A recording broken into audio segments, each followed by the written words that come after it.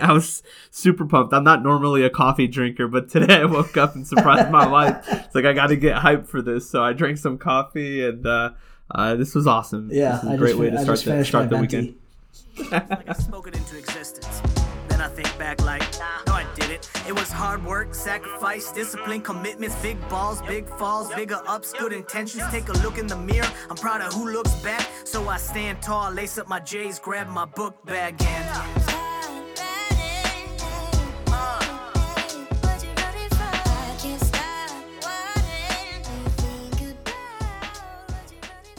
all right. Happy Saturday morning. Welcome to episode number 1 of the Raj and Bubs podcast. We are excited to get this underway. We've been talking about this for what, like a year? It's been a long time coming. Yeah. Before our weddings, and then we got busy, obviously, with all that shit, and we finally got some time now. Savrut, Bubs. That Savrut, a.k.a. Bubs. Happy to be here. It's super exciting. I'm not going to lie, I'm kind of nervous, but really excited to kind of share our stories and just talk about our upbringing. So really pumped about this. Yeah. Dude, Savrut, why don't you, for the listeners that are just getting to know us, tell us a little bit about yourself, man, who you are, where you're from, et cetera, et cetera. For sure. So I was born and raised in the burbs of Chicago, Indian family. I have an older brother. Been here my whole life. Went to school in Illinois as well, but then I did leave after college. Spent some time in Austin, San Francisco, and LA. Then I eventually found myself way back home here in Chicago, where I've been here for, I think now 4 years since my little escapades around the country. But happily married, happened earlier this year. And yeah, that's a little bit about me to kick things off. Yeah. And to tell you a little bit about myself, I'm the other half of this equation here. I'm Raj Patel, obviously also a first-generation Indian American, born right outside of Chicago. Me and Savrut met each other through like a religious school called Swadhyay. Some of you may have heard of it. Some of you may know it as a cult. Some of you may know it as a life-changing philosophy. It's anywhere in between, but we've known each other for 20 plus years. And look, I think both of us have a lot of funny and unique stories and insights about just being first generation, what that's like, and our upbringing. But, as a whole, I feel like I had a fairly typical Indian American upbringing in suburban Bloomingdale with my parents. My badada or my grandparents lived with me. I have a little sister. And really, I kind of grew into the mentality of work hard, play hard, live life to the fullest, and that's kind of brought me to where I am. I'm recently married, and otherwise, not to be stereotypical, but my life kind of is a stereotype, I guess, from that sense. My name is fucking Raj Patel, like one of the most common Indian names. I'm a doctor. So, yeah, unfortunately, I did kind of despite my best efforts, fell into some of the typical stereotypes that I really hate, but thus is life sometimes. It's funny. Can we just touch on why we wanted to do this podcast in the first place? Like, what is important about it? What kind of brought it to fruition, and why we think it'll be unique or cool? Yeah, for sure. You want to kick it off? Yeah. I mean, for me, the idea kind of came... It started taking its roots last year, I'd say. And I don't know if there's one specific event, but I feel like there's a lot of life things happening to me, so to speak. I was getting married. I had just gotten married that year, was in the process of getting married. I had signed my first job contract. I knew I was moving away to Austin from Chicago after the marriage. So, I was just doing a lot of reflecting on kind of life during that time span. And the more I reflected, the more I realized that we have a very unique experience growing up as a whole, as a first generation Indian American. I think it's a very unique upbringing from kind of the standard prototypical quote unquote Western upbringing. And honestly, when I think about where I am and who I am today, especially through that particular lens of being a first gen, I can attribute a lot of that to that fact in my life, that I'm a first generation Indian American. And I think, kind of thinking about those stories, talking about it with you, some friends, I think that's stuff that hopefully will resonate with a lot of other people. But ultimately, create a platform for dialogue about that, because I don't think that's something that we discuss enough. Kind of like, all right, this was very unique, and there's a lot that happened during those 20, 30 years that shaped who we are, where we are today. So yeah. Yeah. I mean, in addition to that, for me, it seemed like I spent a lot of my life trying to hide the fact that I was Indian, and not necessarily like externally saying, hey, like, I'm Indian, come to my Gurba. Like, I would hide that shit when I was growing up. But now that I'm older and have had time to think about that, I see the uniqueness in like having a different upbringing. And I think now more than ever in this country, it's awesome to highlight our immigrant stories. I think it's super important to lean into that and own our uniqueness and our upbringing. Yeah, that's very true. There was a period of my time when I was growing up and I was just like, yo, I don't want to be the Indian guy. Don't view me like that. I'm trying to hide all this stuff. Like, what are you doing on Friday? I'd be going to a Gurba or something like that, and I'd like shy away. I'm like, nah, I'm just, watching some sports at home, doing some typical things. Nothing out of the norm here. Nothing to see. And then, as life grows and you grow, you kind of realize, no, that, all of this is cool, and it shapes who we are and where we ultimately ended up. I don't know why I'm thinking about this, but I remember we both played sports growing up, and as a part of sports, you get injured. Yeah. I remember turning my ankle once. We were playing volleyball. I turned my ankle. I went home, and my mom's like, all right, put some Herther on that thing. I was like, and Herther is turmeric for those people that don't know, but it's supposed to help with a lot like swelling. Yeah. So my mom like layered that thing up, wrapped it up, and I legit went to practice the next day with a yellow ass foot with no explanation on why it was yellow. But and for me, like, my parents did the same thing, right? Like, multiple ankle sprains, and they put Herther on it. And then I'd go back to like practice for sports, and I didn't know that this was like some weird Indian like folk's tale medicine that was being applied. So I thought it was just like normal. So I'd go, and everyone would be like, "Yo, what the fuck is happening to your ankle? Why is it yellow? Like, what is this stuff that you have on it?" And I was just so confused. I'm like, "What do you mean? It's supposed to help with ankle sprains?" And I just thought it was a fact of life. Yeah. So, for this first episode, it's just going to be me and Savrut. We're going to kind of talk about a few things that we think will be unique to share and cool to share with you guys about our upbringing. But in the future, we kind of have this guest list / wish list of other first-generation success stories that we want to get on the podcast and kind of view their upbringing and where they are through that lens, and kind of get an idea of what shaped them, how being a first-gen upbringing contributed to where they are now. So that's kind of the trajectory and the goal of this podcast, just to tell you that in a nutshell. But, I think for all of us first gens, a very important piece of our story is our parents, right?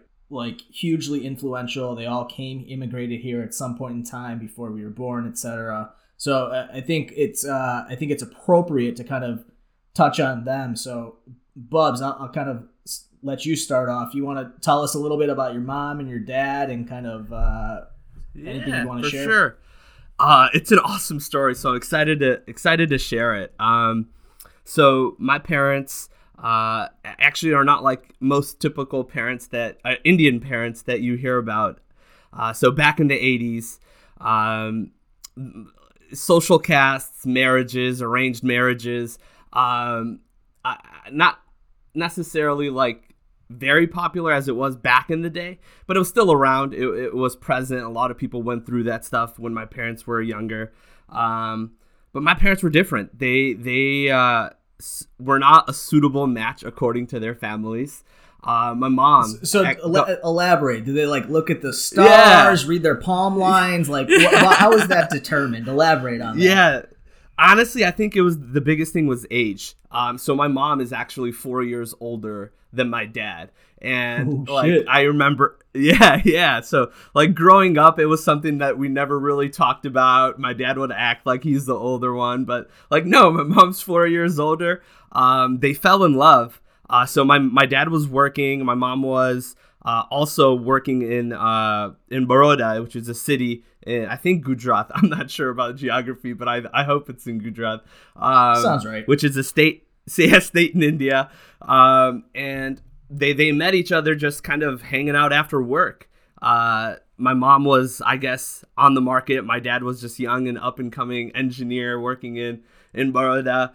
And the story is they fell in love, went to the parents, and they're like, hey, we want to get married. There was a lot of red flags, but they ended up doing what they wanted. They recognized while wedding planning and knowing how stressful that is, having gone through it myself. I can't imagine how it would have been if I didn't have family support while doing it. My parents didn't have that. So they had this wedding in India. They still weren't really accepted by their families as a married couple. Yeah. My mom had a sister out in actually Hawaii. Oh shit. Working. Yeah. So she left India early and moved to Chicago, went through residency, and was doing work out in Hawaii. That's where she got a job. And yeah, it was super random, but it's pretty crazy. My mom was like, hey, like life is going to be tough here. We don't have too much support. Let's go try this thing out in the States. And that's the decision they took. So they hopped on a plane. Now, when they were deciding two cities, I still kind of go back and forth. And what year? What year was that roughly? Yeah, 1984. Okay. Yeah, 1984. And they decided Chicago over Honolulu, Hawaii, because apparently the job market was better in Chicago. So I would have been like a Hawaiian baby just chilling on the beach. But we chose cold ass Chicago, and that's where they decided to plant some seeds. And they grew a beautiful family. My brother was born in 86. He was born in 86. And then 4 years later in the 90s, yours truly, bless this earth. So it's really cool to kind of dig deep back into that, because it was super risky. Like, boiling it down to the age, my dad moved across the country when he was 23 years old, started a family, and by the time he was 27, had his second kid, and was thousands of miles away from his family. My grandparents, his parents, were still in India. They would go back and forth, but then in the 90s when I came, they moved here permanently, and then we lived in a joint family from there. But I think having parents with such a unique story should have, like, looking back on it, should have made me more open to kind of sharing my journey as I went through it. I was the typical Indian kid, didn't really talk too much to my dad about girls. But my mom was a little bit different. I think I'm a mama's boy. Yeah, you are. So like, yeah. So she kind of knew about like the happenings in my life growing up more so than my dad. Yeah, that's a little bit about my parents and their journey, like, thus far, and really like look up to them. I can't imagine making decisions and sticking with it at the age of 23. Yeah, and doing something this impressive. I mean, contrast that to what we were doing when we were 23. Like, I was in med school in Philly, being a complete shithead, like 75% of the time, no sense of real life responsibility outside of hitting the books. And your dad, or parents in that time frame, otherwise, were moving to a new country, married, starting family planning, which is like unreal, unbelievable at that time. Yeah. To kind of sum everything up, though, my dad came to America, was a success in his own right, and eventually sponsored every one of his brothers. So that he has 3 other brothers. Sponsored their entire families. And there was a phase when I was in high school, everyone, like, once they got their green card or whatever they were like processing, they all moved into our house. So there was 19 of us. And this was like a funny period for me, because I've known Savrut before this, right? Like, since our like middle school, elementary school years. And then there's like this kind of couple year span where, like, every summer he's like, yo, this is my cousin. I'm like, what do you mean, bro? Like, another cousin? Like, every couple months there's another fucking cousin. I'm like, where are these people coming from? And then only like later on did I kind of realize the sequence of events that was taking place. But I was just like kind of shredding water to keep up with the Pandya family tree that just, in my eyes, was seemingly growing and growing at an exponential rate.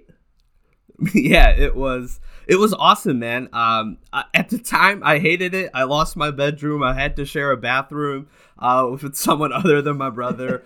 It was tough, but like I guess first world problems. Looking back at it, I still remember like the first day my cousins came. One of my cousins specifically, Kano, he wore bell bottoms, bro. Like the widest fucking bell bottoms.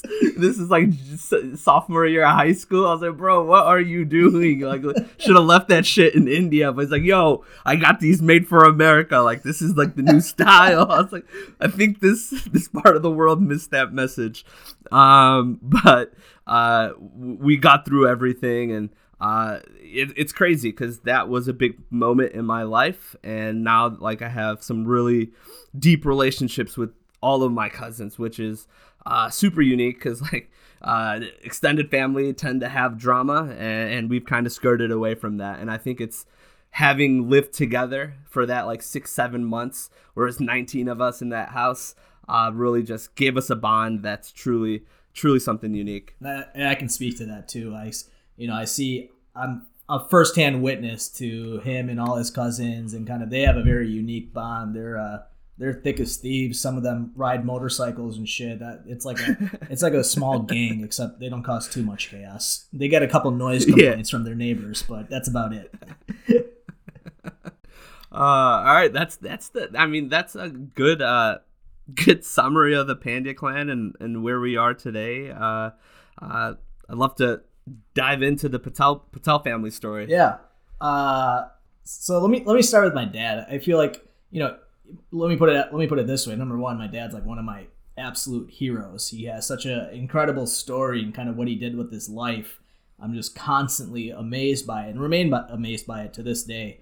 But with that said, I think it's a story that probably a lot of first or immigrant parents in general shared. So he came here in the kind of early to mid 80s. His older brother was already here, so that was the only family he had. But other than that, he really came here under that sponsorship visa or whatever that is. He came under a student visa. He attended college when he first got here. But he came here with next to nothing. And literally, this story, he's told me this a few times, and it always just cracks me up. He came here with like enough pocket change to last him a couple weeks, right? Like his parents weren't that wealthy or anything like that. So in American dollars, really just enough to last him a couple weeks. So he's flying here in the 80s, and at that time he was a smoker. Thankfully, he quit shortly after, before I was born, etc. So I never kind of grew up with it. But there was a period in time where he smoked cigarettes. And for those of you that don't know, before the 90s, you were allowed to smoke on airplanes, right? So this guy's sitting on his first flight ever in his life, going from India to India to New York or Boston. I forget where he landed exactly. He started in the East Coast. But they're coming around with refreshments, and then they ask, with the refreshments, would you like a pack of cigarettes? And my dad, not knowing any better, he thinks like, oh, nice. This is just like American comfort. They give you a refreshment. They give you a pack of cigarettes. And, so he's like, yeah, he takes a pack of cigarettes, doesn't think anything about it, and just like, oh, okay, nice. This is life in America. Fantastic. Good things to come. And then like 2 minutes later, this lady comes back and then, collects what's due for the pack of cigarettes. And he was like, not only was it converted to US dollars, but on top of that, it's the standard uptick for anything you buy on an airplane or an airport. So he's like, man, I had such a pit in my stomach. That pack of cigarettes cost me what I was about to spend, what I needed to survive for like the next 10 to 14 days of my life. Like legit. I was like just so disheartened and depressed after giving that money for the cigarettes. He was too ashamed to say like he didn't know any better because, he's very much a man of pride. So he just kind of licked his wounds, paid up, and he just says, he was just so disheartened for the rest of the flight. Like it really like messed him up, knowing that his whole budget was already off and he hadn't even touched down. that is so funny. Did he savor that pack of cigarettes? I'm sure he did. I'm sure he made every little cigarette count in that pack, knowing what he had sacrificed for it. So, anyways, he comes here. He's in the Northeast, kind of around the in the Delaware area. He went to Wesley College, and he studied he was a bio major, a molecular bio major, and he finishes that, scraps by. He kind of assimilates to the American culture and gets an understanding of what that's like. But then, so he finishes college and then he starts working in the lab as, with his molecular bio degree. And was your uncle already in America at this time? Where was your uncle at while your dad was in school? Yep, he had just moved to Chicago at that time, and he had become like a medical device rep. He was selling home O2 and home ventilation, home respiratory supplies actually. And that was his initial hustle. And I can't recall how he exactly fell into that. Obviously he didn't come to India with that goal in mind, but he kind of took what he could get and went with it. So he had moved to Chicago at some point during my dad's college years. So fast forward, my dad's, working in a lab for a couple months. He's making kind of a meager living. As for those of you who don't know, when you're working as a research lab rat, it's not a very lucrative field.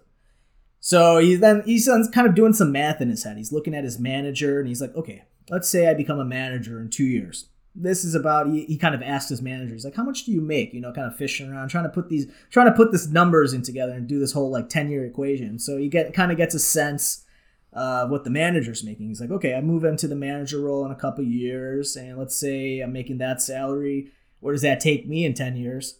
So he does all this math, and he's like, nah, fuck it. He realizes it's just not what he's trying to set up for. It's not enough for him, and it's like, this is not why I came to America. So he packs up and leaves. He quits the job, and he moves to Chicago, and then around that time, him and my uncle, my big dad, as I call him, they opened up they bought a liquor store, or a convenience store. I apologize, a convenience store in a very sketch Chicago area. They tell a lot of stories how that store was frequently robbed and things like that. It was just a bad neighborhood, but obviously in those neighborhoods it's a little more affordable. So that was their first thing.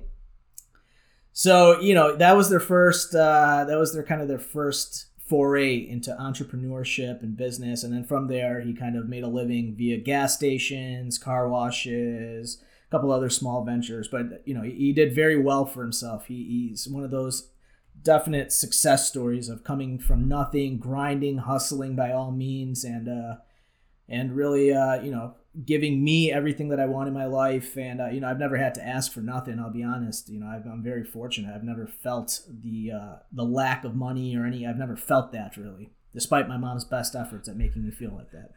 But kind of the other part of that equation is then my mom, right? They had unlike your parents, they had an arranged marriage. They got married in India in 1986, and then she came to America with him. I was born in 89 and as their first child, and then my sister was born in 93. We were both living outside of Chicago at that point. But my mom was really kind of, she is if you think of a traditional Indian woman, wife, daughter-in-law, daughter, all that, that was her. She was the consummate wife, consummate daughter, in the most traditional sense, for better or for worse.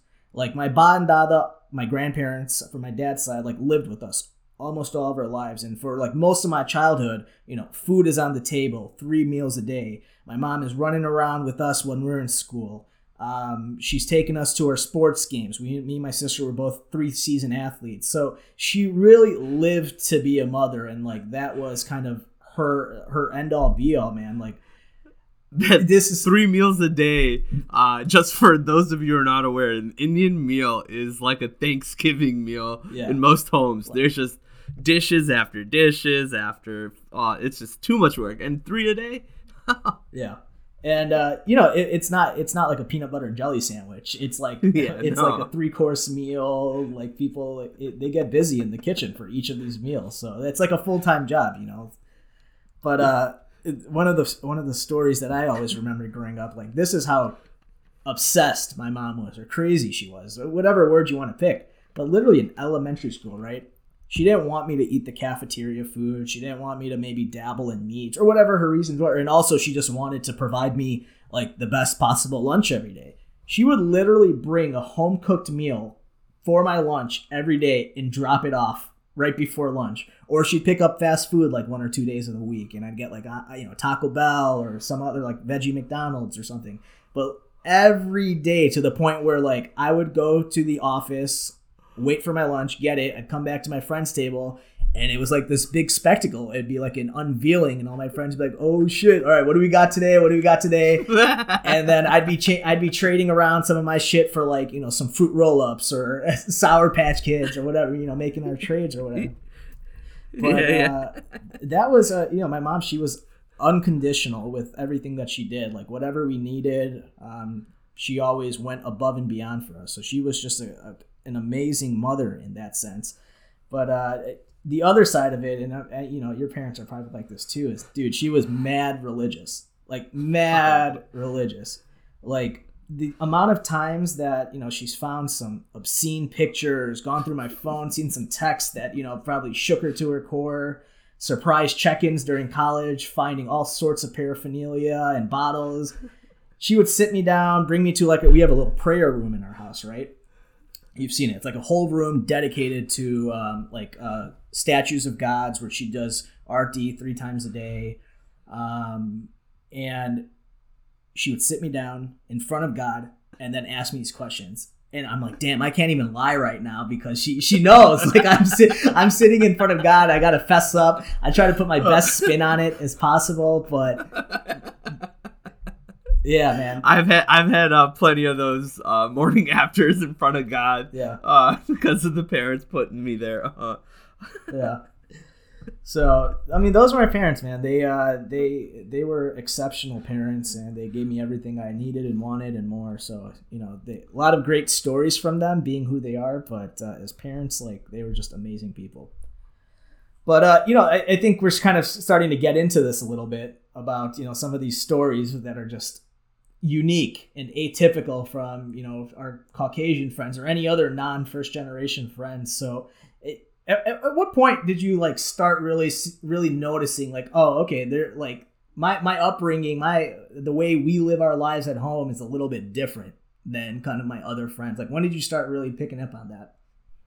Yeah. And to be honest, early on in my life, I felt like I lived in this bubble. I think you were kind of alluding to this, but my parents are super religious. They're really big into our temple community, Swadhyay. And most of my friends growing up that I didn't go to school with came from Swadhyay. So they looked similar to me. They spoke the similar language, had the same traditions. So I was very much in a bubble growing up. So I didn't know any better, that my life was different. Yeah. I would just go to school and then have my group of friends, and we'd all do the same thing. But as I started getting older, extracurriculars in school, kind of playing sports on teams, and just hanging out with people that didn't look like me outside of school, is when I started to notice these subtle differences in our life. Whereas if I go over to my friend's Matt's house, it would be him and his brothers and his parents, and no one else in his house. And go back to my house, there's my aunt, my uncle, all of my cousins, my grandparents, all in one house. Yeah.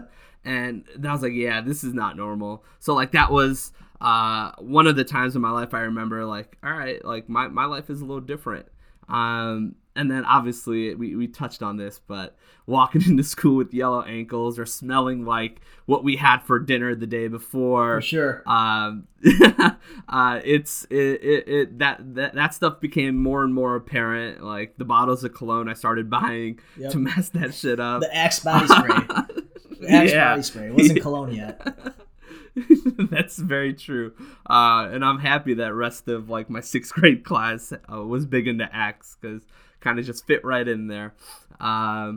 But I think another aspect that was pretty eye-opening to me is dating, right? Yes, we weren't really going on extravagant dates with people when we're in 5th, 6th, 7th grade, but we had boyfriends and girlfriends, and I was no different there. But I didn't tell anyone at home. I would eventually, after a few weeks, tell my mom that I had something going on.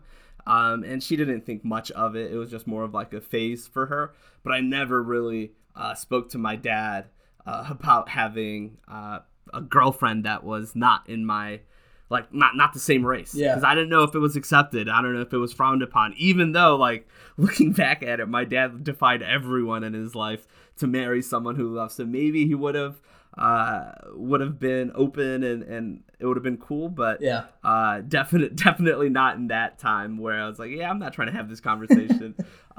So no one's the wiser. I just live my life in school, come home, and be a good Temple kid. But I think those were things that early on really stuck out to me.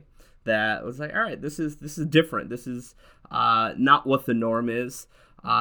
Celebrating Christmas, yeah, we like did gifts, but never was our house like super decked out with all the lights. But actually in Diwali is when they're more excited. So it's like our holidays were always a little off. Absolutely. But you could see that they were more excited about Diwali than they were Christmas. But then as we got older, that changes. But things like that, definitely like the culture would peep through as much as I would try to suppress it. Things that made me Indian and still make me Indian today were very different to what my friends were doing. Yeah. And, you know, you mentioned that. I'll start with Diwali or just Indian religion stuff in general, or Hindu religion in general. But one of the things that, my parents do during Diwali, which is a very prevalent part of Hindu, is it looks like a swastika, right? Yes. What is it called? Yes. And I mean, I am not promoting racism in any sense, obviously, but this is a true story. That's all. I think it's swastika. That's the name of it. Like, that's what we call it. So in our religion, it means something completely different. And I think I've looked this up in the past, and I think it's supposed to mean like purism, and I think like Nazi Germany stole that and kind of changed what its meaning was in the mainstream and really like took it to another extreme and kind of ruined it. Obviously, not kind of, they did ruin it, sort of speak, but it's something that's been prevalent in our religion for centuries, right? This symbol, this logo of like a positive sort of purity of our soul, mind, whatever. I think, don't quote me, I'm not a religious scholar, but to my understanding, that's what it is. But anyway, so my mom would, with kanku, which is like red ink that we commonly use for a lot of our religious stuff, she would make these on the outside of our doors and our doorsteps during Diwali season. And my friends would come over and they'd be like, yo, what the fuck, man? Why do you have swastikas painted all outside your house? I just did not have a good explanation. And like, I didn't know enough to be like, yo, this is different from, Nazi Germany and why it is. I didn't have that wealth of knowledge, and I still really don't. But I know it is, obviously. But that was like one of the times when I started realizing, okay, like, yeah, like our religion and traditions, like it's not the typical Christian white calendar. Like we do things that are different here. And then my mom, like going back to that puja room that I talked about with our, with our deities or god statues, she would do puja there, like morning, afternoon, and dinner, like 3 times a day, like full on pujas, right? And she was maniacal about the timings. So my friends would come over and it'd be like 6 p.m. dinner time, and you just hear this bell, ding, ding, ding, ding, ding, ding, ding, ding, ding, ding, ding. And they'd be like, yo, what is that? What's going on? Like, they'd start looking around, seeing if something's happening. Like, do they need to like duck and cover? And so like the first few times that happened, that's always like an interesting thing to explain. Like, oh, no, don't worry about that. That's just my mom, like, offering food to our gods. And like having to explain that. And my mom, she literally doesn't care who's in the house. Like, I swear to God, if it could be like President Barack Obama. If it's 6 p.m., it's 6 p.m. She's letting that bell fly. She's singing, clapping her hands. Like there is no one that could get in her way of making sure these pujas are done in a timely fashion. But, those are some of the things where I'm like, okay, yeah, there's definitely some stark differences in how I live life at home versus, a lot of my friends that I grew up with. And, the last thing that I think of is really going back to my mom dropping off hot lunch, right? When she would bring McDonald's for first 5-6 grades of my life, it would be hamburger, no meat, fries, and a drink, right? Because I was born and raised a vegetarian initially. I'm no longer, full disclosure. And so the story behind that is I get tired of my friends kind of like, picking on me like, oh yeah, what are you eating? Bread with ketchup and onions there? With my like hamburger, no meat. And like, there's nothing on it besides like cheese, ketchup, and onions. Like, it's like bare bones, right? So I get like tired of it. And like, this is around 7th grade. I finally come home to my mom and dad. I'm like, look, if you're going to bring me McDonald's, I want a fish fillet or something like that. Because my dad ate fish fillets. He was not a vegetarian. So I would see it. I'm like, that's what I want. I'm tired of getting picked on. So I finally like mustered up enough balls to finally tell my parents like, yo, I don't want to eat vegetarian all the time in my life. I want to start being like, quote unquote, somewhat normal. Like, this decision that you made for me is no longer something I agree with. We're going to have to change things up here. But, all those stories are good, but I think kind of the underbelly of it, what really is like, okay, yeah, I'm like, it's different, for being a first generation or just being Indian in general. It was after 9/11, right? Like, that was a transformative period for a lot of us, and I'm sure most of us could share a story or two. But I remember after intramurals, like the week after, I was walking with a buddy or two, and like a group behind us, one of the kids, like throws a rock, hits me in my backpack, and like yell out, "Go back to your country," right? And like my buddy next to me just grabs like, don't pay attention, don't pay attention. We keep walking. But incidents like that, like that's the flip side of it. When if you didn't know based on these little like nuances and traditional and cultural differences, I feel like you really got the picture as you grew up, and especially post 9/11. Like that was a huge moment for me when I really had to grapple with like, okay, I'm Indian, I'm not white, I'm different. Like, what does being a Hindu mean? Like, do people like I'd be called a Muslim? Like, I'm not a Muslim. Like dealing with all of these nuances of what it means to be quote unquote different and kind of grappling with that internally while I'm growing up in that climate. That was kind of the underbelly of it, right? Yeah. I think one of the, like, I think I'm just unpacking this for the first time right now with this conversation, but like growing up, and then you see like 9/11 happen, and all in the news you see the Taliban and they're wearing jumbalingos, like things that we like we're supposed to wear when it's like Diwali or a wedding or something Indian, like that's like very similar garment. Yeah. And like I drew a hard line there. I was like, yeah, that's not me. Like, I don't want to wear something so similar to that. Yeah. I think even to this day, I try to wear a blazer and pants if I could to a wedding. I don't know if it's because of that or it's just more comfortable to me. Yeah. But like I remember vividly, like growing up, I was like, yeah, like I don't want to be like that. Like that's what they're showing on TV. Like that's too close for comfort. But yeah, definitely. 9/11 was. I still remember. I think 5th grade. And like they got a big announcement in the school. It's like, hey, United States is under attack. Mm-hmm. And everyone just like went home. Like people were like started like going home. Yeah. And yeah, I still remember how everything changed. Do you think even though like go ahead, like even though like we're not obviously the same type of people, but we look so damn close. Yeah. So it was not. I don't expect 6th and 7th graders to know the difference between India and Pakistan. Exactly. If you're brown and you're brown, then you're brown, man. And if you have a beard, then you're even more similar, And I don't know about you. Now that I'm thinking about it, I feel like for that kind of brief period in time, I probably leaned heavier into being non-Indian, like shying away from all those things, like not trying to do anything that made me look associated or affiliated with being different than the norm. And that I don't know if it was the right or wrong thing to do, but it was almost kind of like a survival technique at that point, right? Like, no, what 6th or 7th grader likes being bullied because of how they look or where they're from, right? So one way or another, you kind of try to figure out, all right, what can I do to just like get through days without having to deal with this bullshit? And that, I think, was part of my like survival instincts almost. It wasn't that like dire or like this survival is the right word, but that's the phrase that comes to mind. So look, I know like growing up we had a lot of different expectations and rules and guidelines that we had to fall by. Like I said, our parents, my parents were religious, right? So that brings a whole set of whole set of rules and expectations that come with, okay, you're growing up Hindu, like this is how you have to live your life, and just being Indian, and this is like expectations we have for you and stuff like that.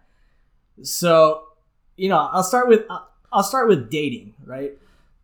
Dating was like taboo. It was like until we were of the age to like maybe consider getting married, like late college, like don't date. Okay, go get a wife now. Like that was really the trajectory of it. Like it was so black and white, like no gradual, like feel it out, learn how this works. Like, all right, now you're of age, you finished college, please proceed. Yeah, that's definitely the case for a lot of people, where it's like they like don't even want to talk about it. So it's like, how do we prepare? Like, how do we practice? Like, how do we do this thing? And they just expect us to like jump into a relationship ready to marry. Like, yo, that's not how it works. I want to get to know this person. Yeah. And, I remember, obviously, Vikas, who's also one of our best friends. So me and Vikas were, quote unquote, like butt buddies growing up. Like we'd call each other every day and talk on the phone like a couple of schoolgirls and like giggle and laugh and share stories. Like it was we were truly butt buddies to the point where my parents were concerned that we had a homosexual relationship. It would make us no longer allow us to sleep on the same bed. He would come to sleep over, and my mom would already have another mattress ready on the floor for him. Like that's how concerned they were with our friendship. Very subtle. But, one of the stories, there was this girl when we were like in elementary school. We just had this huge crush on her. Her name was Neha. Okay. And like he liked her. I liked her. We both liked her, and we'd go back and forth. And one day we're on the phone and we're kind of like talking about her for a while. And my mom kept in the know. She was the mom that would, dig through my drawers, look through my phone every once in a while. Like she just didn't want to miss anything and see if we were up to no good or anything like that. So we're talking on the phone. It's a couple of elementary school kids, right? Like we're not talking anything graphic or bad really, but we're just talking about, we have feelings for this girl, we like her, et cetera, et cetera. And then all of a sudden, third party pickup on the home line. This is before cell phones. You just hear my mom, Vikas, put down the phone right away. And it's just dial tone, beep. And I hang up and I'm like shitting my pants because it was such a big deal to like talk about that. Like it was just like you weren't allowed to, like it was the end of the world. So this happens, and this is like, my best friend. We talk to each other every day, see each other every weekend, if not more. It's literally like 3 months of radio silence after this where we don't talk to each other. He doesn't come over. We're like just scared. We're like, oh man, this is really like, we've really crossed the line here. And that's like how crazy it was in our head. That's how like severe we felt this mistake was, because that was what was hammered in our head, right? Like it's just like it's like a forbidden fruit to talk about girls or like to date or even consider or anything like that. So that was like a perfect example of what that was like growing up. That's awesome. So when did this kind of like, all right, talking about girls, dating, and then, I mean, obviously eventually leading into partying, and like having fun and going through college. Wanna talk about that a little bit? Yeah. I mean, same kind of stories, right? I mean, my mom especially, very strict. She was the mom that would be like, call me 5 minutes before she shows up. I'm bringing food, or I'm going to come clean up the apartment. If I got a phone call, sometimes I was lucky. Sometimes it'd just be a knock on the door and be like, oh, I'm here with food. And it'd be like, a Monday after a weekend. I haven't had a chance to clean up and the shit is bad. So one day I'm at class and she comes and one of my roommates lets her in. And she finds like it was after our formal for this group we were part of, SASA. So it's like this big party, hotel banquet, etc. And she finds like all these flasks that we had from the weekend, because we were still like 19 or 20. So we kind of had to use flasks at that time in case we were getting ID'd or fake IDs didn't work, whatever. So she finds all these flasks. She doesn't say anything to me that day, but I go home that next weekend. Same shit, man. She takes me to God's room, sits me down in front of it. It's like something out of a Bollywood film. Like it's like black sky, curtains are drawn, and she's like, "I found this in your room. Are you drinking alcohol?" And I'm like, I've tried it, but most of those were my friends. They just ended up in my rooms. Because like I said, I'm like, I can't blatantly lie in front of God like that, like she knows. Yeah. So like I have to fess up to it a little bit, but I'm trying to like put the best possible like Fox News, MSNBC spin on it that I can. Like, yeah, most of it was my friends, they all just gave it to me at the end of the night. I didn't get a chance to throw it away, yada, yada, yada. So, there were multiple instances like that where my mom found things related to alcohol. One time she found a condom in my wallet. That was a bad one. And then she was dropping me. She was dropping me off to college that day, back to my dorm, and it's like 45 minutes in the car with this woman, and I'm like, man, I have no escape. Here we go. Like, at least you were in front of God, right? So you could work your way around this one. Yeah, that one I said there was a health fair going on, and they were handing them out. So I just took. Oh man, that's hilarious. So I think that's like one of the reasons why U of I was so awesome. It wasn't close enough for them to do a sneak attack. Yeah, they would always have to call. And for those of you who don't know, U of I is University of Illinois Urbana-Champaign. It's like the big state school, party school in Illinois. It's like 2.5 hours away from home, but good. Yeah. It was a little different because initially I did start off at a local junior college here, close to home. So I was staying at home. I was working in the mall. I was working at American Eagle, where I was co-workers with Raj for 3 days before he decided not to. That wasn't for him. 3 days. I was still 3 days. It was a fun 3 days, but short-lived. And then I eventually transferred out to this state school. And I think this is when I really let my hair down and had freedom for the first time, because growing up, I was always at home, lived at home. Even the first 2 years of college, I was at home. So when I left, freedom, like, yes, like no one's looking after me. Like I'm my own man. I can do what I want when I want. It was a lot of freedom coming at me. Yeah.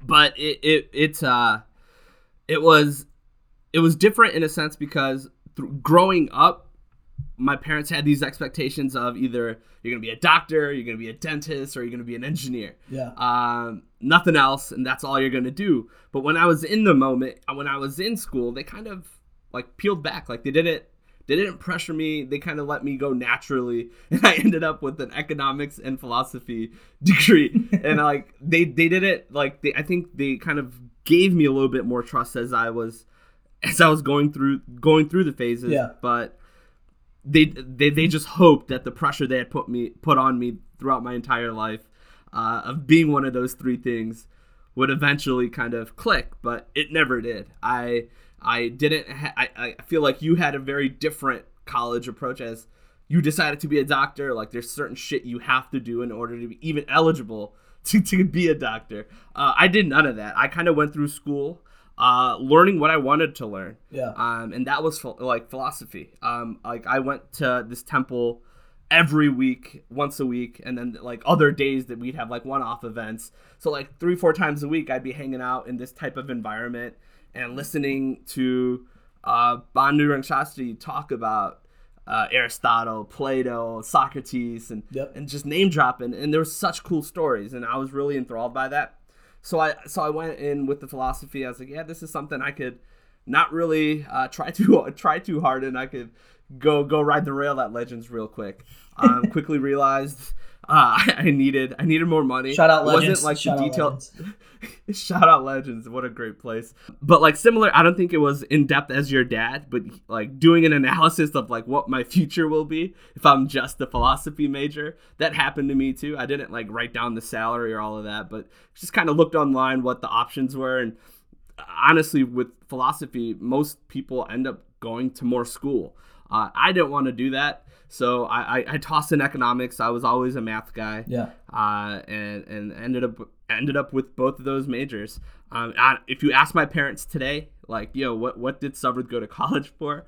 I bet my dad will probably say something sciencey or like he still doesn't know. Like, yeah, like he's like, he's got it. He's figured it out. Yeah. But that wasn't always the case, because I finished school and econ and philosophy, didn't have a job lined up. So I just started talking to my friends.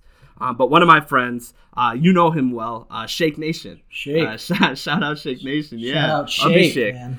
Yeah, Abhishek. He was a recruiter at like a recruiting firm, and he's like, yo, I honestly think you'd love what I do. I just talk to people, learn about what they like, and then find them jobs. I was like, yo, like, that's pretty cool. I could talk to people, and like, this is when recruiting was like blowing up.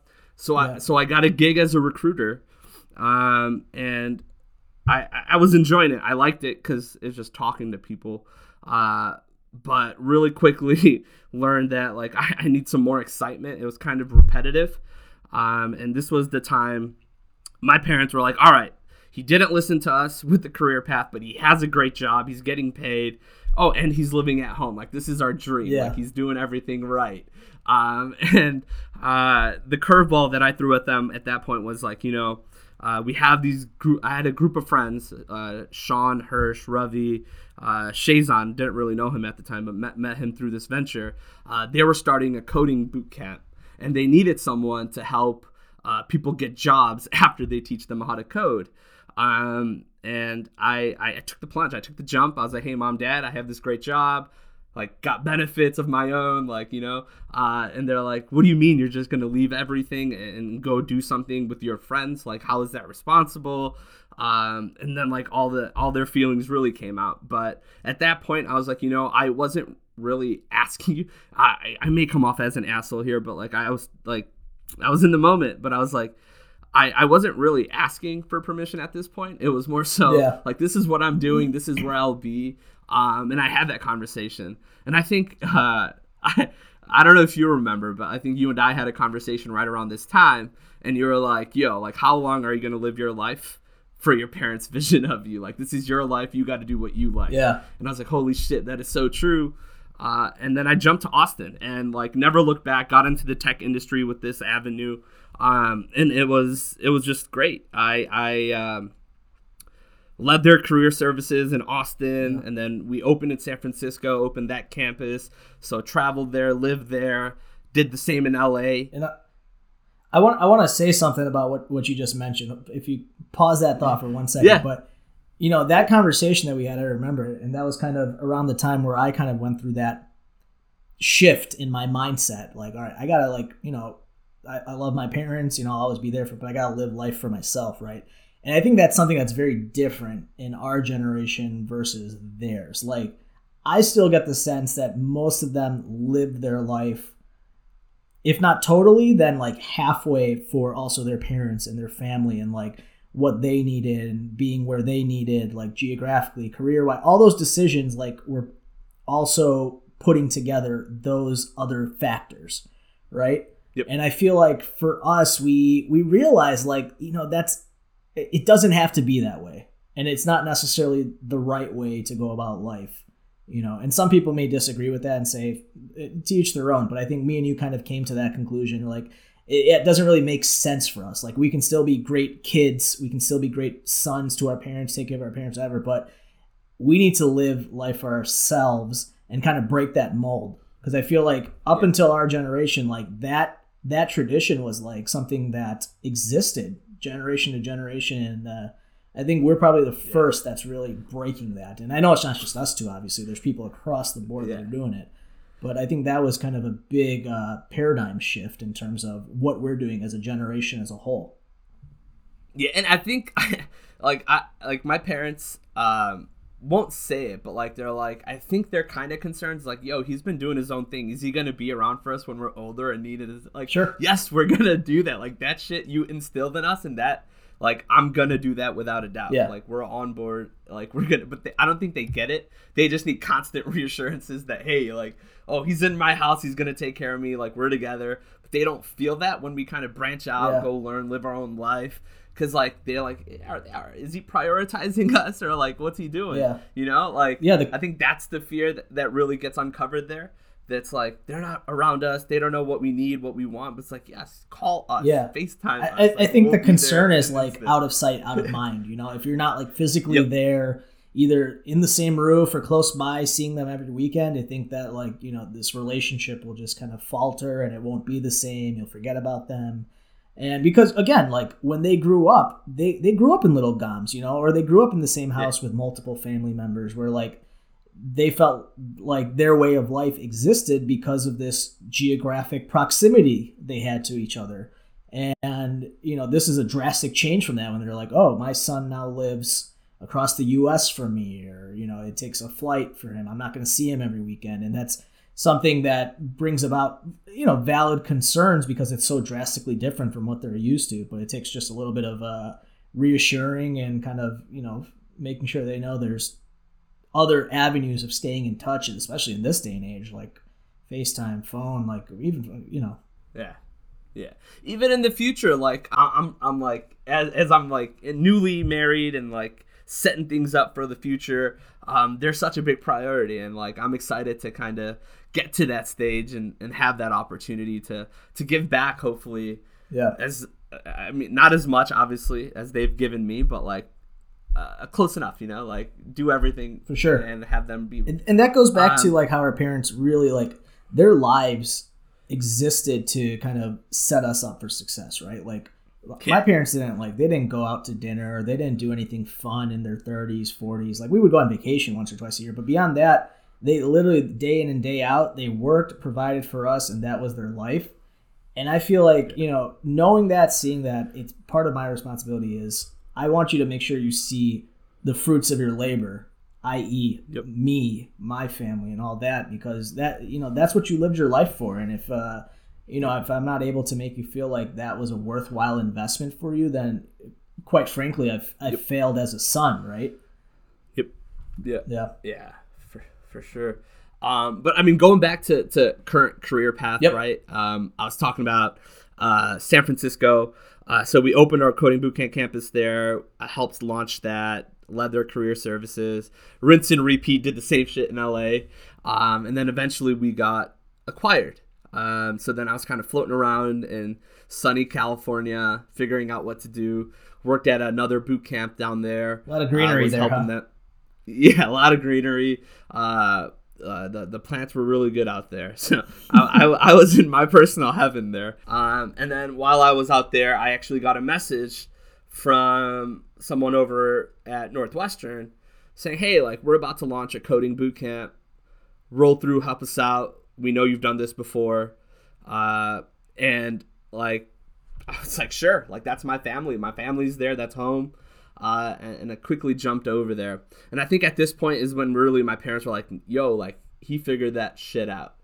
Even though we weren't like the biggest supporters of his career choices, we really didn't make it easy for him to do like what he wanted, because it felt like I was going against the grain. Sure. But it was really cool to come home and like, yo, mom, dad, like I'm moving back home to Chicago. And remember that school, Northwestern, that declined me as a student?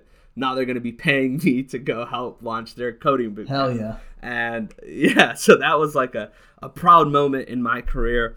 But then that didn't last too long. Because again, I got kind of bored. And like, I was like, yo, this is not for me, man. I'm like super young. I need to go fail. I need to go do something that's different. And then I found myself at my current company, Relativity. I set out to learn what it would take to scale a company internally, but I wanted to learn what it would take to do it myself. So joined Relativity. When I joined, we were around 500 people.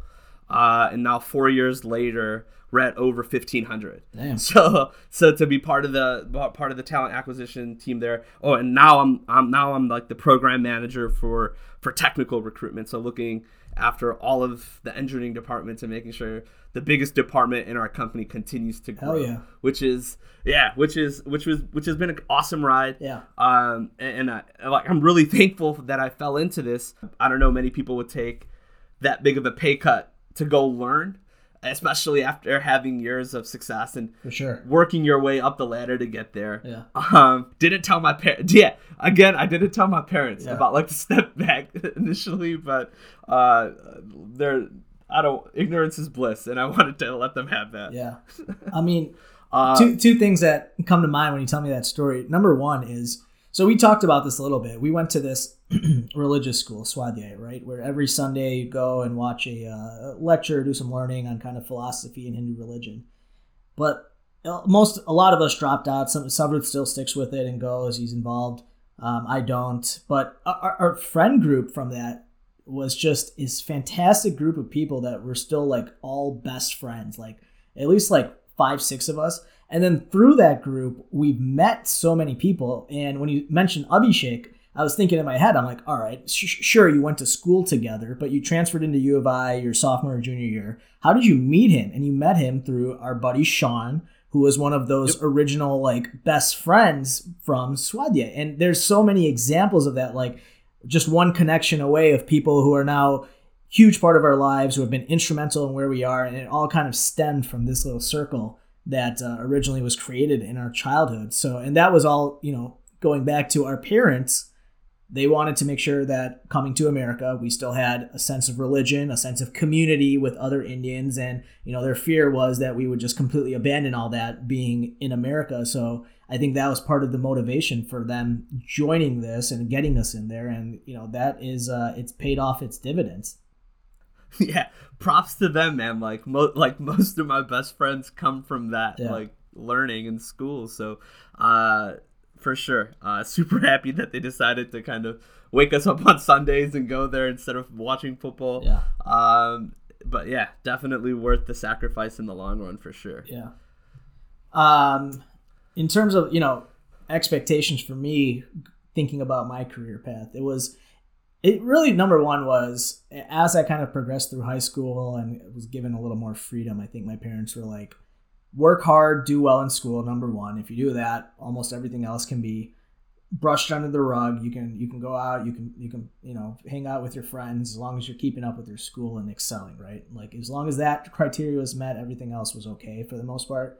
And then obviously avoid criminal behavior. Like their worst fear was me like doing something that could catastrophically fuck up my career path or fuck up my life and get me in a lot of trouble, right? So that it wasn't a huge criteria at that point, but it was like, do well in school, stay in touch with your family and friends, be a good person, obviously, and don't get into criminal behaviors or anything like that.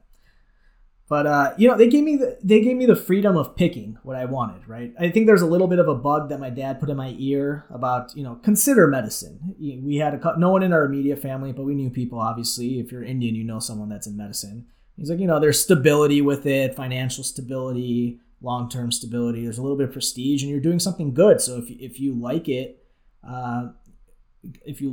you should consider it. Or if you think you'd like it, you should consider it.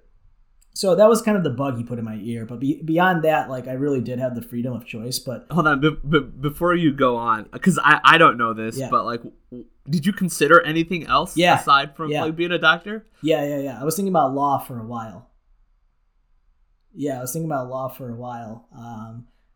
And then kind of I felt the need because of kind of the trajectories for these careers for both of them. I felt the need to have decided prior to going into college, right?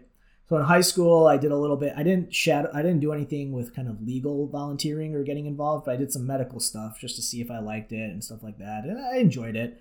So I kind of made my decision then with like my mentality of, okay, I'm going to college to do pre-med and that's what I'm going to do. But it's such a foolish endeavor, like thinking about it now. Like, dude, your college experience is so vast and versatile, and to like go in and just pigeonhole yourself to this pre-med route and not even think or consider anything else. I think that's really it's a disservice even to myself. Like, I took so many classes that I just didn't care for, but I had to do it because I was on pre-med. Like, I could care less about biochem, organic. Like, my fourth year of med school, I finally started doing some shit that I cared about. Like, I took a musical production class with my roommate Ted, and our whole class was for like 2 hours once a week. We'd be in the studio cooking up beats. And like, that was, to this day, that's like one of my favorite classes that I finally took in college. But I wish that that wasn't the route you had to take to get into medicine. It isn't necessarily, but for most people that is the easiest and most straightforward. So that's what you end up doing, obviously. And I think that is a bit of a disservice, and especially the fact that you have to decide so early. But kind of going back to late high school, one of the things that our high school did was they took us to like one of these vocational schools, right, where you can go and like find a career or a certain occupation and then like do 2 years of training on that, right? So all these different jobs like electrical engineering, construction, whatever the case. It's a whole school for all these different jobs. So I come home from that field trip and I was really excited about electrical engineering, particularly after that. I thought it was cool. And then the guy's like, oh yeah, you can make $70,000 a year doing this. And I'm like, okay, that seems like a good amount. Like I could, yeah, that seems great. So I come home and I show my dad the pamphlets. This was like sophomore or junior year of high school, okay? I show my dad the pamphlets and I'm like, yeah, seems like you could make a good living, $70,000 a year. So he doesn't say anything then, right? He just kind of listens to me, hears me out. A week later, he calls me into a study room where he has his computer and he sits down with me and he's like, has an Excel spreadsheet open. He's like, all right, let's talk about kind of what it takes to live. Do you ever thought about kind of how much money we spend month to month? And I'm like, not really. I give like a rough estimate, and then he like starts breaking it down for me, right? He's dropping some serious knowledge. Jeez. He's like, how much? He's like, how much do you think we pay in mortgage? I'm like, I don't know. So he gives me that number, like 3-4K. House insurance, health insurance, cars. How much do you think the cars cost? 1 car, 2 car? How about the cost of your education? What about your sports that you play? What about just normal food and groceries? And he gives me lists like 10, 20 columns of just monthly expenditures and breaks it down for me. And, he's like, how much do you think you'll spend on entertainment? I'm like, I don't do that much. I'm in high school, right? Like for my entertainment, it's going to the movies, like a $10 ticket. Little did I know, 5 years down the line, I'd be like, oh yeah, let's get bottles at fucking sub 51. Like I didn't have that concept in my head. So I'm like, oh, I shouldn't need more than like $200 a month for entertainment. Like, what am I really doing? So he's like, all right, you'll see later on in life. But he kind of like inflated that number a little bit. It was still on the low end. And he puts it together and I think he still has a spreadsheet saved, but it was like at bare minimum to live like a comfortable lifestyle that ended up being a 6-figure number that you needed. And we didn't even put savings on there or like planning for retirement or anything like that, right? So that was like something like, again, he's like, you can do what you want, but I just want you to make sure like what it takes to like live a decent life. Not even like a fantastic life, but at least like a decent life with kids and be comfortable and all that. Shit we're accustomed to, right? Like shit that we were given and the life that we were accustomed to. Yeah. Because I know like most of America can live happily on $70K, but there's just shit that we grew up with. We know what we needed. So it's like a little bit different in that sense though. Yeah. So, long story short, I went to undergrad for pre-med and I was able to get my shit together after a year and do well on my MCATs, get into med school where I went to Philly. And, I'm happy with where my career ended out ultimately. I think one of the things that you also don't realize when you kind of plan for medicine is it's such a vast field, like primary care versus specialty care. Within specialty, are you going to do surgical versus non-surgical? Are you going to do a private practice job? Are you going to do academics? Are you going to do research? Like there's so many ways you can slice it and figure out ways to be happy with that umbrella. And for me, I think that was part of the salvaging factor for me. Like I think if I, kudos to everyone that does it.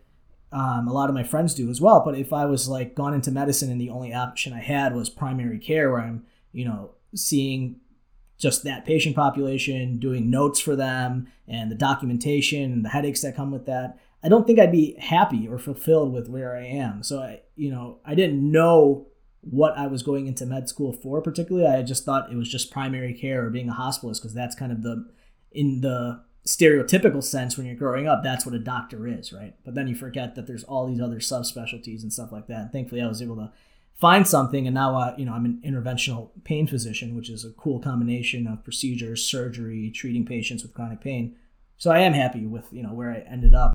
Do you any regrets going through everything so early and not giving your like self chance to kind of like, I had a different approach in college where it was like, I wasn't super defined, and I was just like, all right, let's go with the flow, see what I like and where that ends up. No, yeah. Hearing you talk about your 4 years in college, like, of course I wish I had a little more just freedom to explore some other classes or fields. Like I had an econ minor, which, you know, I enjoyed, but for me, like, you know, I'm like actually more of a creative, I think, than a scientific head. Like the things that I enjoy, like I've grown up like dabbling in music. Like I used to make beats on Fruity Loops, and then I started rapping, recording. Like it's a hobby I still keep up to this day, right? Like, you know, like I love that. Like I'm trying to like do a clothing line on the side because I just like that sort of stuff. It's like what fulfills me on the side. And I would have loved as a chance in college during those 4 formative years of your life to dabble in that. And then also study abroad and things like that. I think being in pre-med and on that path just doesn't necessarily lend itself to it. Again, not impossible, but it just doesn't lend itself to doing that. It's not the easiest way to go about things. It's hard. Yeah. It's hard. Yeah. And then now thinking about it, right, I feel like we had, and we've touched on this a little bit, but we had a lot of expectations that stemmed from our parents' upbringing and traditions. And kind of as we went through life, we realized it didn't make sense in today's social constructs, right? And we touched on that in terms of living for yourself versus living for your parents, what you did in college, career path. But at a certain point, we had to shed those, right? Yeah, I'd agree with that. Like, let me ask you this. Like, when you grew up, were there certain expectations or predetermined paths that you felt like you had to abide by, and you then had fear of if you deviated from those that, you know, you would be frowned upon, or be like you'd be looked at as a bad child? Or I like there was a sense of fear if I like didn't, cause when my parents talked about the future with me, it was either, like I mentioned, doctor, engineer, and one other thing. And if I would say anything else aside from that, I was not gonna like the conversation I would have with my parents at that point. So I kind of just fell into that and just like fed them, yeah, I'll go to dental school, like I'll be a dentist. And then instead of an engineer, I like to draw. So I used to paint a lot back in the day. Yep.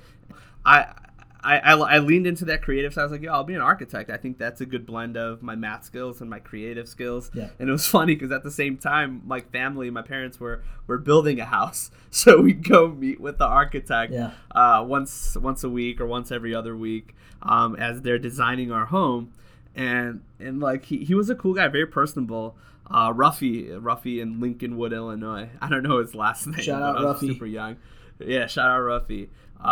He told me, he's like, so what are you trying to do when you grow up? I was like, I actually want to be like you. I want to be an architect. Yeah. And he's like, don't. It's too stressful. It may not catch on. You may not get to work at a good firm, and it's just a tough life. I think you could do better. I was like, damn, like, all right, like that seems like a good, because like when I was younger, I'd always think about like, instead of like people talk about the prestige or like day to day, I just looked at the work that they did. Yeah. It's like, would I like doing the work that they're doing day in and day out? And that's what I really focused on. And to me, an architect fucking took a ruler or some paper or a pencil and drew buildings. I was like, fuck yeah, like let me go do that. But I learned quickly that it was a pretty hard route. And that's when I like deviated like completely from my parents' plans. And I was like, I'm going to go learn what I like to learn, and I'll figure it out from there. Were they happy? Not really. Were they happy I got a job? Yeah. But I think the first time when they came to San Francisco, they didn't come to Austin when I moved down there, and I was there for a year. And then we grew our second office in San Francisco. We moved there, or I moved there. And my parents, and I called my parents, like, yo, like, when are you guys gonna come see me? Yeah. Like, come check out our home, check out our office. And they came to San Francisco. We had like family there too, so like they were more comfortable. They didn't know too many people in Austin. Sure. So they came to San Francisco. They loved the house. And then what really was like a trigger moment for me, we went to the office because we wanted to show them, and like this place. It was just a blank office before we got there. There was no walls. We even picked the fucking carpet color. Like, we legit built that thing from scratch. Yeah. We had them add walls. We had, like, classrooms. We had a lecture hall. And when they saw it, my dad legit had tears in his eyes. He's like, holy shit. Yeah. You did this without like our undivided support that you're like accustomed to. Yeah. And he was like so proud of me for being a part of something like that. And that's when I think we eventually got on the same page, where I was able to show my dad that, hey, like there isn't a singular way of being successful. Like you could do what you want, what you like, and still be successful. And I think seeing that office, and like we had students come up to my parents like, your son is awesome. Your son has done so much for my career. Yeah. Like our coworkers, like you've raised a good guy, you've raised a good man. Yeah. Like they just showered Music with to their ears. compliments. Yeah, they're like, holy shit. Yeah. And my dad said, he's like, you did this without like our undivided support. And I was like, yeah, but like you truly let me do what I wanted to do, right? Like I was very unorthodox growing up, and it's because of that. But I think we got back together on that same page when they saw that, hey, like he's just not dicking around in Austin and San Francisco with his buddies. Yeah. They're building something. So that was the moment my parents were like, all right, like this dude is not a kid anymore. Yeah. Like he's the guy, he's built a career, he's built a name for himself. For sure. And we kind of just continue to let him do what he wants. And I think when I came home, it was, it's funny because I just had a different relationship when I moved back home to Chicago. One of the things I did when I left Cali was I got a tattoo. Mm-hmm. Me and Vikas are one of our really good friends. We got a tattoo. He got one on his back. I got one on my clavicle. Yeah. And it was like the Chicago Stars. And for me, like I was like, yo, Vikas, you gonna tell your parents? And he's like, probably not. He still hasn't.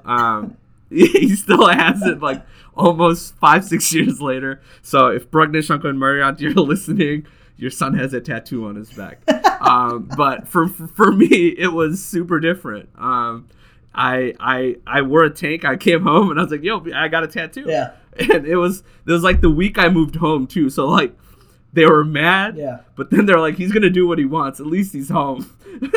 So like it just kind of broke the ice for me. Things became a lot easier to talk to my parents, and I think that was like the start of the relationship changing, really. Yeah. Where it's like they're not gonna be the enforcer that I needed for most of my life.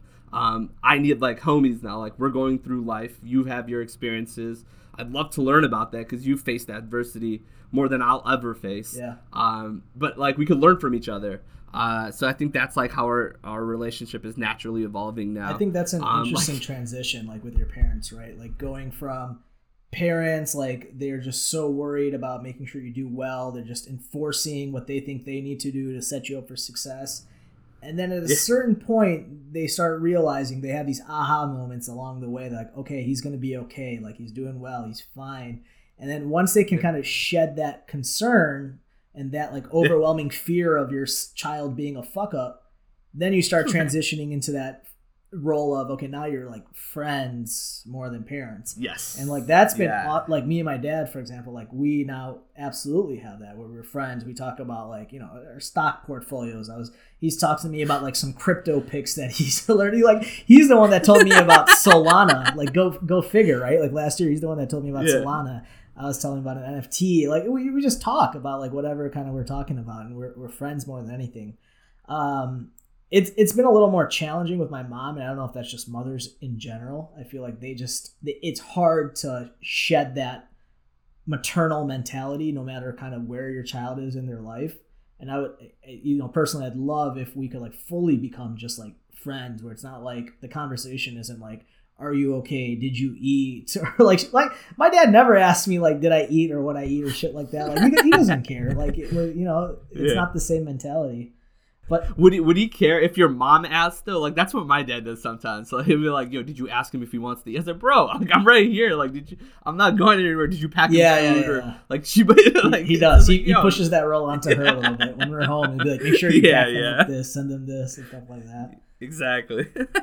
Yeah, but I'm glad you were able to shed some of those expectations and then spread your wings and kind of come back and show your parents that, hey, like there isn't one right way to do this, right? And I think Yeah. for a long time, that's kind of what they had stuck in their head. There's like only 3 or 4 different ways for you to be a good child, successful son, child, and do well in this world. And in reality, that's just not the case. There's so many different ways to go about it. There's all sorts of paths.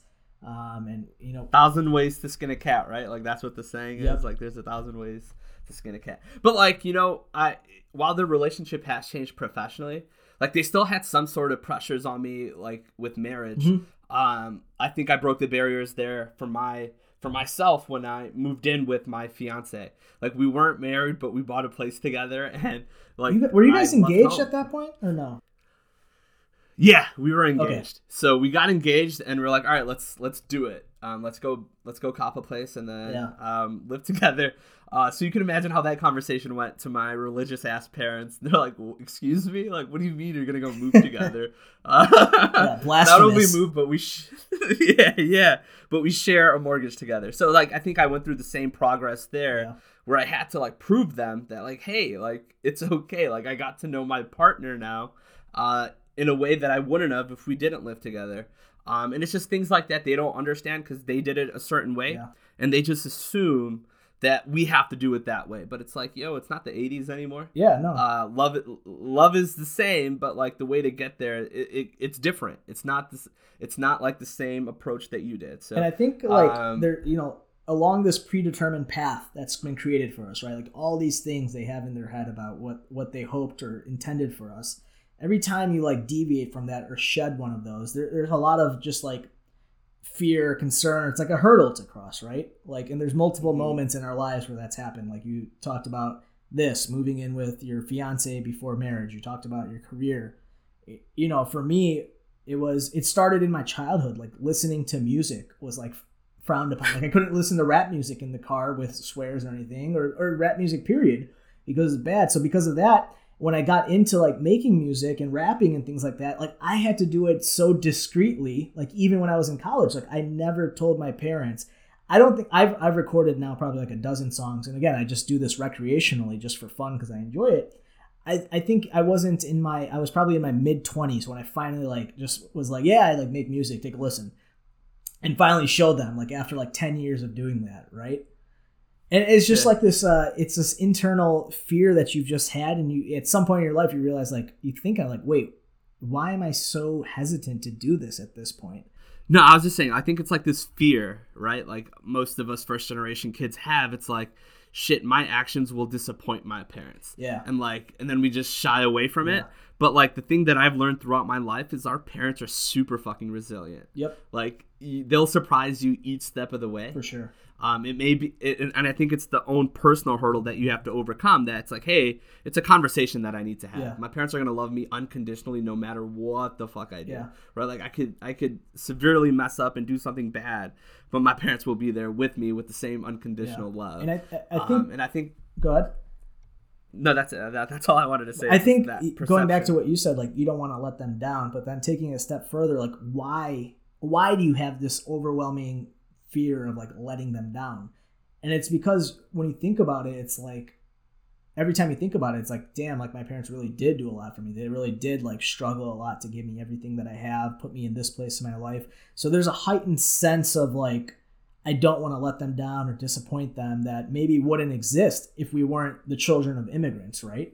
But we are, for better or worse, we're the children of immigrants, and that very much existed in my head for a lot of times in my life, and it continues to an extent, right? Like I just feel like everything I do and think about, I also got to make sure, like, all right, does this kind of like align with kind of being able to do well by my parents and all that, right?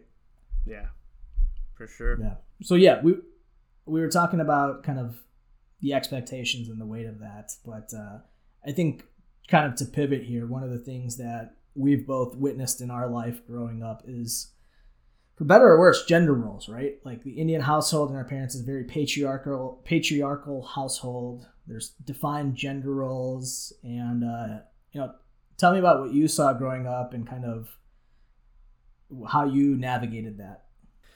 Yes, definitely. I don't know if I'd get in trouble for saying this, but like I think the Indian culture naturally is kind of sexist. Like from like what I've grown up with and what I've seen, it's just typically they're happy with being a stay-at-home mom. Nothing wrong with being that, but like that's the only option they have. If someone chooses to do so, props to them, because that shit's hard. But being told like define like how I was doctor, engineer, or whatever, or dentist. I don't think if I was a woman, my expectations would have been completely different. And I may be wrong, because I don't know. No, you're right. I may be speaking out of my ass, but I think the cultural pressures are totally different, and I don't think it's fair.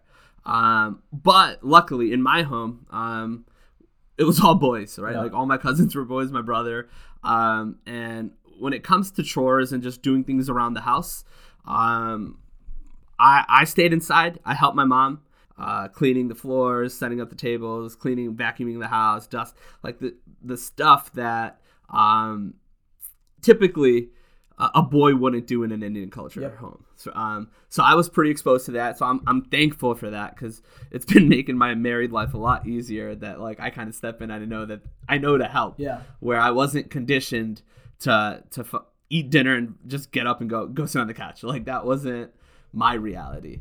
I stayed in and helped my mom. Yeah. I think we broke it in that sense, but I can't imagine if I was a girl. I always laugh about it with my parents, how things would be so different for them, or they would have to be different parents if it was a female. But yeah. I think gender roles, I think that's how they were defined in our house specifically. Yeah. But Indian culture wise, I definitely think there's a lot of work to be done there. Yeah. I mean, for sure. Like growing up, right? Like getting up from the table once you're done, and then my mom and my sister would primarily be the ones cleaning up after me. Like that existed absolutely for a while. And they're like a NASCAR pit crew, bro. You get up and they're fucking take this. Yeah. This shit was clean in minutes. It was crazy. Like they'd be done in like 10, 15 minutes, but like you'd just be chilling on the couch or whatever. And then, I go to like other friends' house who are not Indian. And then I see like it's a family affair. Like, dad's cleaning some dishes. Like everyone's kind of lending a hand. It's not just like one or two people doing it. I'm realizing, I'm like, oh crap. Like, this isn't, that's not the norm here everywhere else. This is just kind of in these Indian households. And same with like when we had guests over, right? Like my sister is the female in the family, the young one. So she'd come with like a tray of water for everyone and serve water, and little traditions like that slowly I started realizing, I'm like, oh, this is just like an Indian male-female gender role that's existed for quite some time, and this is how we grew up. But then fast forwarding to my marriage, right? Like you really start thinking about all of these things as inherently as you get married. And for me, these are like learned behaviors for 20 plus years of my life. Like I'm a Gujarati Indian, man. Like, those are just learned behaviors that I grew up by, saw every day.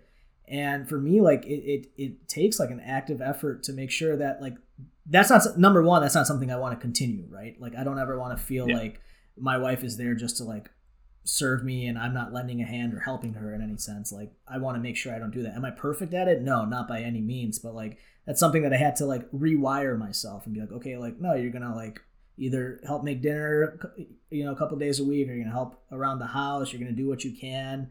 And it's not going to be like that where you just go sit on the couch watching your like wife just like slave in the kitchen while you're doing jack shit, watching the Bulls game or something like that. Like, and I'm guilty of slipping into it once in a while, right? Like I said, I'm unlearning behavior, but it's things that I'm trying to break the cycle of. And that's something that I think I'm sure a lot of first generation Indian Americans are realizing, like how it was growing up versus how they want it to be moving forward.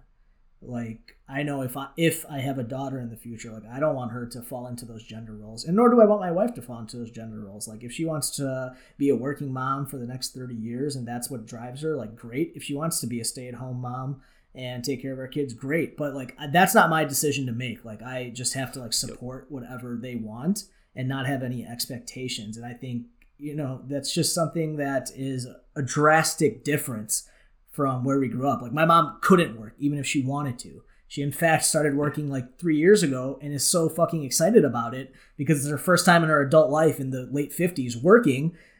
Because she wasn't allowed to, being a stay-at-home mom, besides helping out with my dad's businesses and doing like that. But this is like her first independent job. Finally got on a W-2, huh? Yeah. So she's got her 401k running, better late than never. Maxing out her annual contributions. She's got me writing emails to HR. That's amazing, though. Yeah. So I don't know if you have anything more to say on that. Otherwise, last question for you, man. What makes you Indian? We talked about how we've kind of found our own path and navigated being first generation, breaking free from certain expectations. But at the end of the day, like you said, we're now leaning into the fact that, we're Indian, we're first generation, and we are that. There's no hiding from it. Yeah. And we're embracing it. What do you think makes you Indian? For sure. And I think you touched on this a little bit ago, but I still go to Swadhyay. And for those of you not familiar, Swadhyay, the definition of the words is self-study. And that's really what I focus on, because I know I have a different approach when I'm in Swadhyay, where it's not like I'm following what they're saying specifically. It's kind of hard to explain, because there's certain things that they do that I don't agree with, and I kind of have my own take on it, like everything else in my life. But I focus on the fact that, hey, it's what I take out of it and what I've grown from it. Looking back at my life, if I didn't have Swadhyay, I don't even know if this podcast would be happening, right? For sure. There's a lot of positives that Swadhyay has given to me in my life, that I want to continue it. And like the things that it's really taught me is being grateful. Yep. And that's something I for sure want to pass down. So like the 3 calls, and they're the 3 times a day where you just kind of be thankful to God. I don't care. Like my wife didn't grow up in the Swadhyay community. She is Indian, but not necessarily as religious of an upbringing as I had. So whenever we eat, I still do my prayer. I'll say it out loud. I'm like, I'll pray for us real quick. Give me a second. But things like this is something I definitely want to teach. That, hey, like when we're eating, when we get food, like we got to be thankful for that. Yeah. In the morning when you wake up and everything is healthy and you remember everything else, you got to be thankful for that. So like things like that stuck with me. It's like no matter what phase I was in life, like being grateful was a constant thing. Yeah. That religious aspect of it really helps me tie it with the Indian roots, because I'm saying Sanskrit sloks when I'm praying, right? I'm not saying thank you, Jesus, for the meal that I'm about to eat. There's a prayer, there's a shloka that I'm saying, which is different. And the argument I get into with, not an argument, but the discussion I get into with my wife is like, you don't know what you're saying. You're just kind of saying. That's literally what I thought in my head when you said Sanskrit. I'm like, you don't even know what you're saying, bro. Yeah, but I've just been conditioned. But it's like that's the prayer you're supposed to do when you eat. And there's like an English definition of it, and like I've read through that multiple times, and it makes sense to me. Yeah. Aside from that, making me Indian, I think Diwali is still a huge aspect of our lives, or my life, where we're still like getting together with all of our family, all of our cousins coming together, going to Gurbas, and then I think just in general, like being still actively going to Swadhyay. Yep.